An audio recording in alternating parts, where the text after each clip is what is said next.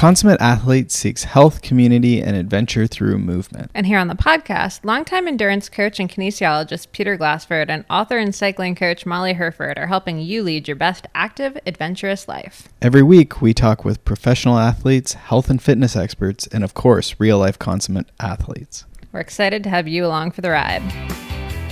Hello. Welcome back to another Q&A on the Consummate Athlete podcast.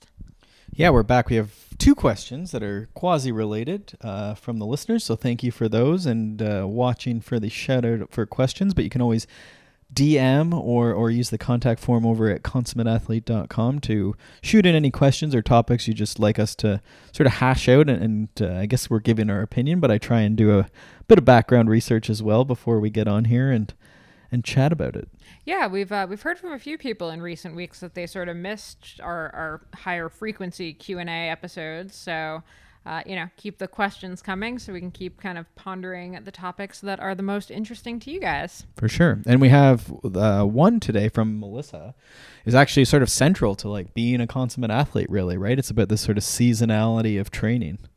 Also, I personally really love the amazing line she dropped about not wanting to be in her basement on her bike playing a video game. Right. Yes. Huge slam on Zwift out of nowhere. Yeah, Zwift Nation is upset.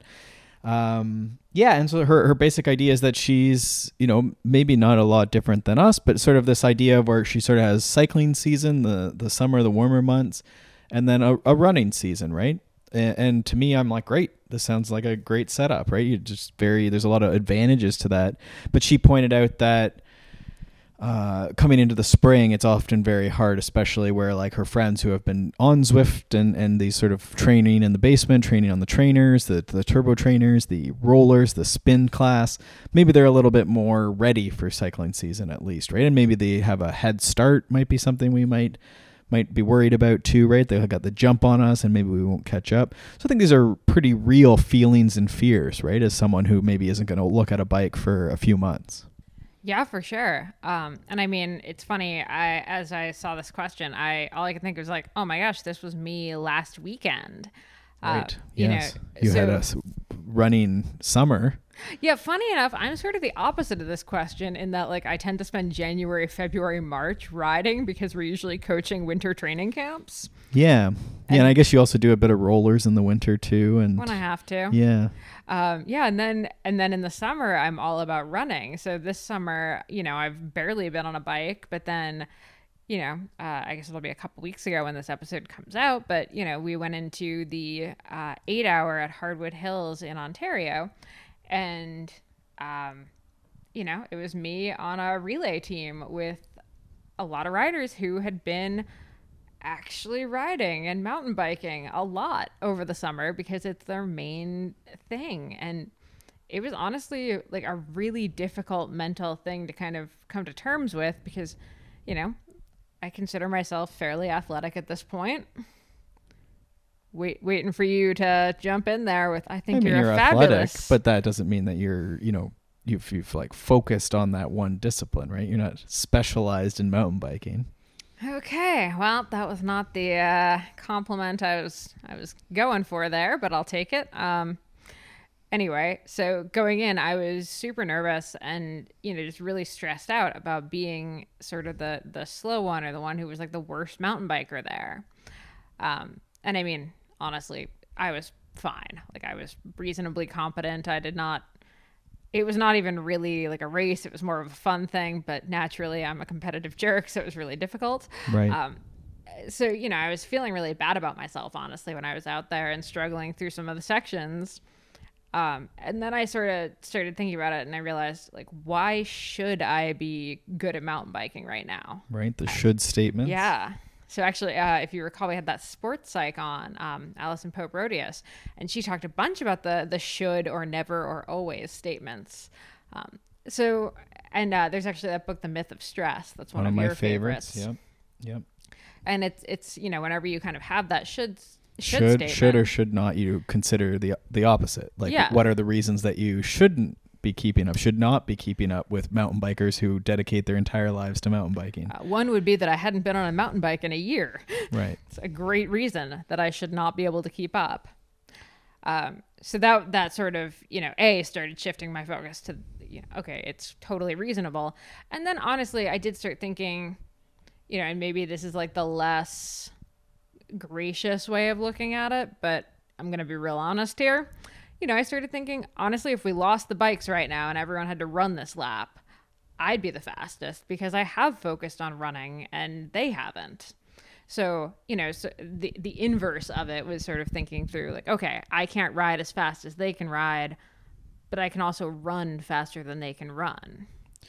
Yeah. I mean, I think as your coach David would say, like you are enough, and the running, the biking is somewhat irrelevant to that, right? Like you are enough without that. And, you definitely have areas that you are very competent, and then we all have areas that, we're less ready for or less competent, right? But I think for me, the way I would look at it is, you get what you train for, right? So you don't really, this is a Dan John thing, but you don't really deserve to be disappointed when you're new at something, right? Like there's no expectations. You can't be disappointed. So, the first time you do a race or you do these different things, like there's no expectation, which is easy to say, very hard to do. Which is where my less gracious method of, well, I'm better at something else. Sure. And I think taking pride in that, right? But I think, maybe getting back to Melissa's question and how do we come to terms with this seasonality of training? We have bike season, then run season. And I think the idea is that we sort of lay this out as like, these are the cycles, the weather changes, this is what's fun. This is what I enjoy at these times of the year. And I think you're very rational in saying not to ride indoors, right? And that's fine. What we want to do then is sort of look at a few options as far as the transitions. And I think that's for Melissa, that would be the tweak I would make if she came to me for coaching or a plan, is to try and have like some transition periods between those phases. So maybe, and that may be transition phase in the typical way we might use that, where it's like a big race or something and then like a week of transition. But when I say that, I mean more like the shoulder periods, the periods just before we switch to cycling. What are the things we can do? Like, is the weather getting okay and maybe we can start getting out on a bit of rides? Can you maybe get in on a trainer a little bit, and just even for short spins where you're working a bit on coordination, like some spinning, some high cadence, that type of stuff. If you were indoors, maybe you'd do some one leg stuff as well, more for boredom than anything else, and the skill of clipping in and out, but we could call that coordination too. Just to try and get ready, right? Because some of your fitness, a lot of your fitness from running is going to transfer. I do believe that. I think it's a great way to stay fit, but there's obviously coordination for the different sports, right? We find the same thing coming back to running. It takes me a week or two to start feeling good, even though I'm pretty fit. And with running, right, there's definitely a bit of that springiness, that neuromuscular ability takes a while to build.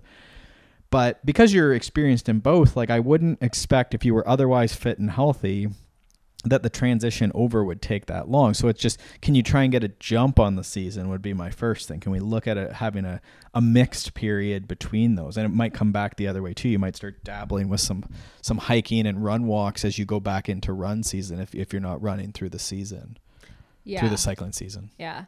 And I mean, I think to me, this is like doing the two different seasons is a really great way to avoid the burnout that could eventually come from someone who never takes a break from cycling. And, the day the weather turns, they're back on the indoor trainer and like going hard on that. I'm always so careful with the indoor cycling stuff, because even with Zwift and video games, it burns motivation really, really easily. And definitely the people who fat bike or get outside all winter or mix it up at least, or in Melissa's case, like completely take a break, you're so fresh and so excited. But again, this is like central to the consummate athlete idea, is that like we're not bummed about the change of seasons or the change of the weather being quote unquote bad. There is no quote unquote bad weather, because maybe you like swimming and, it's raining and it's really crummy outside, but now the pool is awesome, right? Or you choose the sport, rock climbing indoors, or again, running is good in just such a range of conditions, right? Like running in the rain isn't even really that big of a deal. I don't know. It's been raining and kind of chilly the last couple of days, and I have not cared I think off-road is better in the rain, obviously, but it's just you stay warmer, right? And we could say snowshoe. We could say, insert the sport. And that's not to say, like, I think I really like rollers and indoor trainers. I actually don't mind it. It's very efficient. So I think those who are willing to do it, definitely like that would be, if your cycling was a goal, then we would definitely do that. But some people just do not want to do it, right? But that's when we might look at fat biking, or once a week trying to get out and do a ride, right? If there's a good weather day, or, different types of bikes, mountain bikes on the road or something like that, are certainly options that you might consider if performing for the cycling season is a goal, right? Yeah, for sure. Which I think you had a point that I liked around framing that just mentally, like just that spring season, you're out for the first few group rides. And I thought that was, do you want to take that one? Gonna almost forget my point here, but. Well, the idea is like, do you need to race? Oh, yeah. Immediately. Sorry. Right? Like, hang on a second. What was my point? So your 8 hour is almost like akin to Melissa's like first month of cycling, maybe, right? Like, do you need to be the fastest? I mean, yes, always. Right. But no, like seriously, no. Like it's probably going to be totally fine that you're a little slower. And like, I mean, hey, especially when you're talking about road riding, you know what? Just hang at the back if you're like genuinely feeling like you're worried that you're the slowest. And I think as an experienced cyclist and athlete that Melissa is, then what I would expect is if like we could just take, say, March as the month, like, no, I will not ride a bicycle of any form and any type, none of these like weird transition things.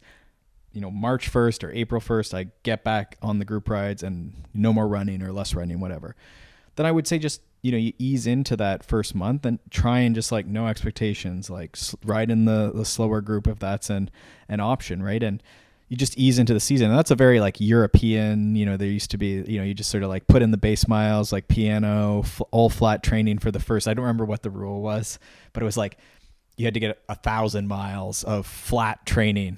And they just would like spin. And they did this for skiing too. Actually, I remember this European guy who would do only the super flat loop for some arbitrary, somewhat, maybe not arbitrary, but some period of time. Like it was maybe the first month, like December, he would only do flat, just flat loops, no tension on the body. And then he would go to the hills. Huh. Yeah. Yeah. So sometimes like we just need to ease into it too, right? And that's okay too. Just let the running fitness transfer over and the body get used to that position and the forces. Yeah, I think the only other thing I would add here is just almost the opposite of what I said before about, if you cycle all year, there's a bit of like stress that you're going to end up burning out because you're just doing the same thing all the time. Is conversely, if you go from like a huge cycling season directly into running like the next day, you do still need to take some kind of like lower season, if not off season. Right. So that's where, that run walking, that hiking, any of that kind of stuff would come in, and just make sure your body is getting enough time to recover between the disciplines and you're not just like sprinting from one thing to the next. Yeah, which is maybe the tough thing when you can do everything, right? There's like, the second the one season finale happens, you're like immediately into whatever, like cyclocross right now is the thing. So like everyone's like finishing, their mountain bike stuff or something, but now cyclocross, whatever. And then like maybe there's like fall runs or strength training starting. The worst I ever treated my body. And I feel like I just keep like, every Q&A here, I'm just dropping like terrible things Molly's done to herself. Was driving back from my first Ironman. And like my dad and I drove, and it took us a day and a half of driving to get home. And I went to cyclocross practice the day we got home. Despite being on an IV. Despite the fact that I had an IV drip. I think that's, you don't even need to Ironman. say you did Ironman. You were on an IV and then you went to cyclocross practice. Yeah. Okay. So on that topic though, like wait, we should transition into the second question. The question was sort of a statement, but around like overtraining, when to take a break. And there was a third part. It was really just like about what taking a break could look like. Are we or talking when, a month? when should you take a break or something? Yeah. Right? Like, how do you know? Was that sort of the idea? Yeah, it was kind of so. a scattershot approach to when to take a break and how long the break should be. Yeah, so I'll put a couple links. We have a few like cyclocross burnout, which is always a thing, except for this year when cyclocross didn't seem to happen. I think it's still going to be a cyclocross burnout because everyone was so is like weirdly excited about cyclocross, myself included, and like we're all aware it's not happening, but we're also all still really psyched. Yeah, and then you have like Zwift, like winter burnout around like February. You're like, oh, I went way too hard on the Zwift. on the indoor training. And then there's just this idea of like sometimes we just burn the candle too, we get burnt out, right? We get motivation drops, injuries are happening, illness is happening, performance is dropping despite, high perceived exertion. And this can still be happening even though we don't really have a lot of racing happening right now. In fact, I've made this argument several times over the summer. I think it's actually more prone to happening because we don't have 100%. the natural ebb and flow of like race recover. Yeah, and I think if we think about this as like a Greg Layman, like how full is your cup, right? You have a stress cup. You fill the cup. Quite full right now. Right, and so we all have this like COVID stress, pandemic stress, work stress, kids are home stress. There's all these different factors, let alone the training stress. And so I tend to, try and think that we need to keep like a bit of room in that cup as adults, because there's always something that's going to come up or will be, right? And sometimes when we're like really keen, motivated endurance athletes, sometimes we're like always pushing that cup to like the brim of the cup. It's like almost overflowing or maybe even dripping a bit, right? And so the drips are like my knee pain. Oh, I got sick. Oh, I had really feeling like a lot of anxiety and like it's starting to get, disruptive to my day. And not to downplay any of these conditions, but this is like the theory that as we start filling the cup too much, we can only handle so much. We all have our own capacity. We have different size cups. Some people are big cups. Some people are little cups. But we want to keep a little bit of slack in the system or a little bit of room in our cup. Right. And this is essentially my inverted U thing. I've just started maybe using the cup because we can picture a cup getting full.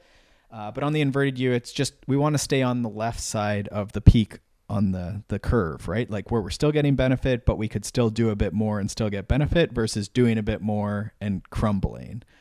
The roller coaster is still clicking up the starting thing. Yeah. And so I think if we stick with the cup idea here, it's like with overtraining, you've just been like spilling the cup for a while. Like you've been going full gas on a few different priorities in life, right? And so the idea is like, can we put slack back into the system? So for some people, it's just convincing us, because I've been there too, it's a little less training. Like whatever you think is enough is too much, and we need to roll it back and believe for a bit that our bodies will adapt, even though it's maybe not Instagram worthy. Like, it's that classic unremarkable ride I talk about, 90 minutes, maybe an hour, maybe it's only a 5K run, a couple off days in the week, right? And it doesn't have to be huge, right? You don't have to do a 200K ride. It might be, it might be 3 hours. It might be an hour. I think the important thing there is, the more you can keep that like to the left side of the curve, the longer you can hold that for, versus if you tip even slightly over to the right, your cup's just a little bit too full, you're going to hit that point where you need 2 months off instead of 2 days off. Yeah, and maybe you get away with spilling a bit, right? But at some point, the mess is like, the neighbors are calling because it's dripping into their thing, right? And you're going to have to go and deal with that. Picturing more of like a log flume situation. What's a log flume? Come on, like in an amusement park, it's like the roller coaster thing. Is where that like, a flume? Yeah, that's what it's called. It ticks you up and then you go down into the water. Sure. Yeah, I got you. Yeah, I don't know how. I guess that's like there's a big splash. Yeah, okay. Like you're gonna just people are screaming. Yeah. Okay. Yeah, so that's the idea. Then with overtraining, is we've just like kept the cup full for too long. We've been driving it hard, and we're starting to see like you're trying as hard as you can. You're trying harder than you've ever tried, and you just keep getting worse and worse and worse. So that's the downside of the curve, is that like you're trying more and more, but the performance, the results, the benefits are just decreasing and decreasing and decreasing, which is not what we want. So for some people, it's just backing off. That could be just a recovery week. It could be adding in a second recovery day, making sure that it's actually a recovery day, not like a secret training day or like an extra like couple core workout day. Which is hard, right? Because a lot of us are, when we get into the state, is like we're maybe like trying to exercise away problems or get away from things or keep our mind off things. So it's tough. We have to find another outlet, right? Which might be therapy, it might be yoga, meditation. There's all sorts of different ways you could take this, right? And sometimes it does take actual therapy, and that's hard to say, but and I will say, as like a bit of an aside, I think a lot of people also stay in it from like a body composition standpoint. They're like terrified that if they stop, they're gonna gain weight. And I know I've been super guilty of this, but actually I say it to a friend all the time, like another like ultra runner type. When we like every year when we've gone to Costa Rica or somewhere and we've taken like a week off of any like hard exercise or running or anything, like that's when I've dropped any excess weight and inflammation and stuff. So Right. I think like you'll be surprised at how beneficial that slowdown can actually be. Right. And like a lot of the things that we're scared are going to happen because we stop training. Like I also get really nervous that I'm not going to want to start training again. Don't really come to fruition. Right. So I guess trying to circle around on this. So we've talked a lot about this cup and this idea of like what I might call adaptive capacity. So how much slack in the system do we have to like fill the cup? Right. So if you're like really low stress, you go on vacation, or a training trip, there's no work, no kids, you might have like a lot of room in that cup to just hit like a big week of training and actually absorb it. Right. But when you stack all the other stressors and pour them into the cup, there's less adaptive capacity. Right. So if we don't have much and we do this for a long time, then this is where we get into like maybe an overtraining state, right? So we start seeing like depressed heart rate. So it's hard to get your heart rate up, right? And I certainly tend to go this way myself. And if I just stay recovered, then I can do great intervals. But then eventually like it's very like I can go as hard as I can and the heart rate just like won't get up. So we're watching for that. We're like in a maximal interval set or something, like heart rate is just doesn't go up. It probably even recovers quickly, which might be a good sign of aerobic fitness sometimes. But when it drops a lot and really like back down under like 100 beats, like just drops, like Molly's log flume. This tends to be a bad sign that this like the parasympathetic system, the rest and digest system is just like taken over, right? Whereas we want like the sympathetic system, the like what's it called? Fight and flight, like which are in an interval session. Like we want that. We want the heart rate activation, right? We want that to be, and you've probably seen this, you've recovered well for a race or something and the heart rate is like just responsive, right? And you feel good and the heart rate's responsive is like a good situation. What we don't want is feeling crummy and heart rate's depressed. And that's usually when we're starting to be like, ugh, right? Like, and that may happen in your 20-hour week on vacation, but it should recover quickly, right? It's when you've like driven that along for like months. Right. Yeah. Right. So this is one sign of overtraining. Other signs would be like anything disruption with period, disruption with sleep, disruption like really grumpy, like low libido is a classic one for sure for guys. Like that libido is like a really big tell. There's a good article a runner wrote there about a year or two ago, and I thought it was really good. And like I've never seen anything else really about it, but his thing was just like libido should be like really like used way more, especially for like your younger men. But like we're seeing this thing where like there's just no libido. That's not a Hooper McKinnon number that I really want to know about though. Yeah, it's a tough one. So Hooper McKinnon would be like, if you're tracking some of these things, Hooper McKinnon's one of the, like there's DALDA, there's the PALM. So just these profile of mood state is what PALM stands for. These surveys, right, that we do, HRV for Training does one. And that's sometimes where we can early detect, how motivated are you to go? I like motivation. How was sleep quality? Irritability or mood.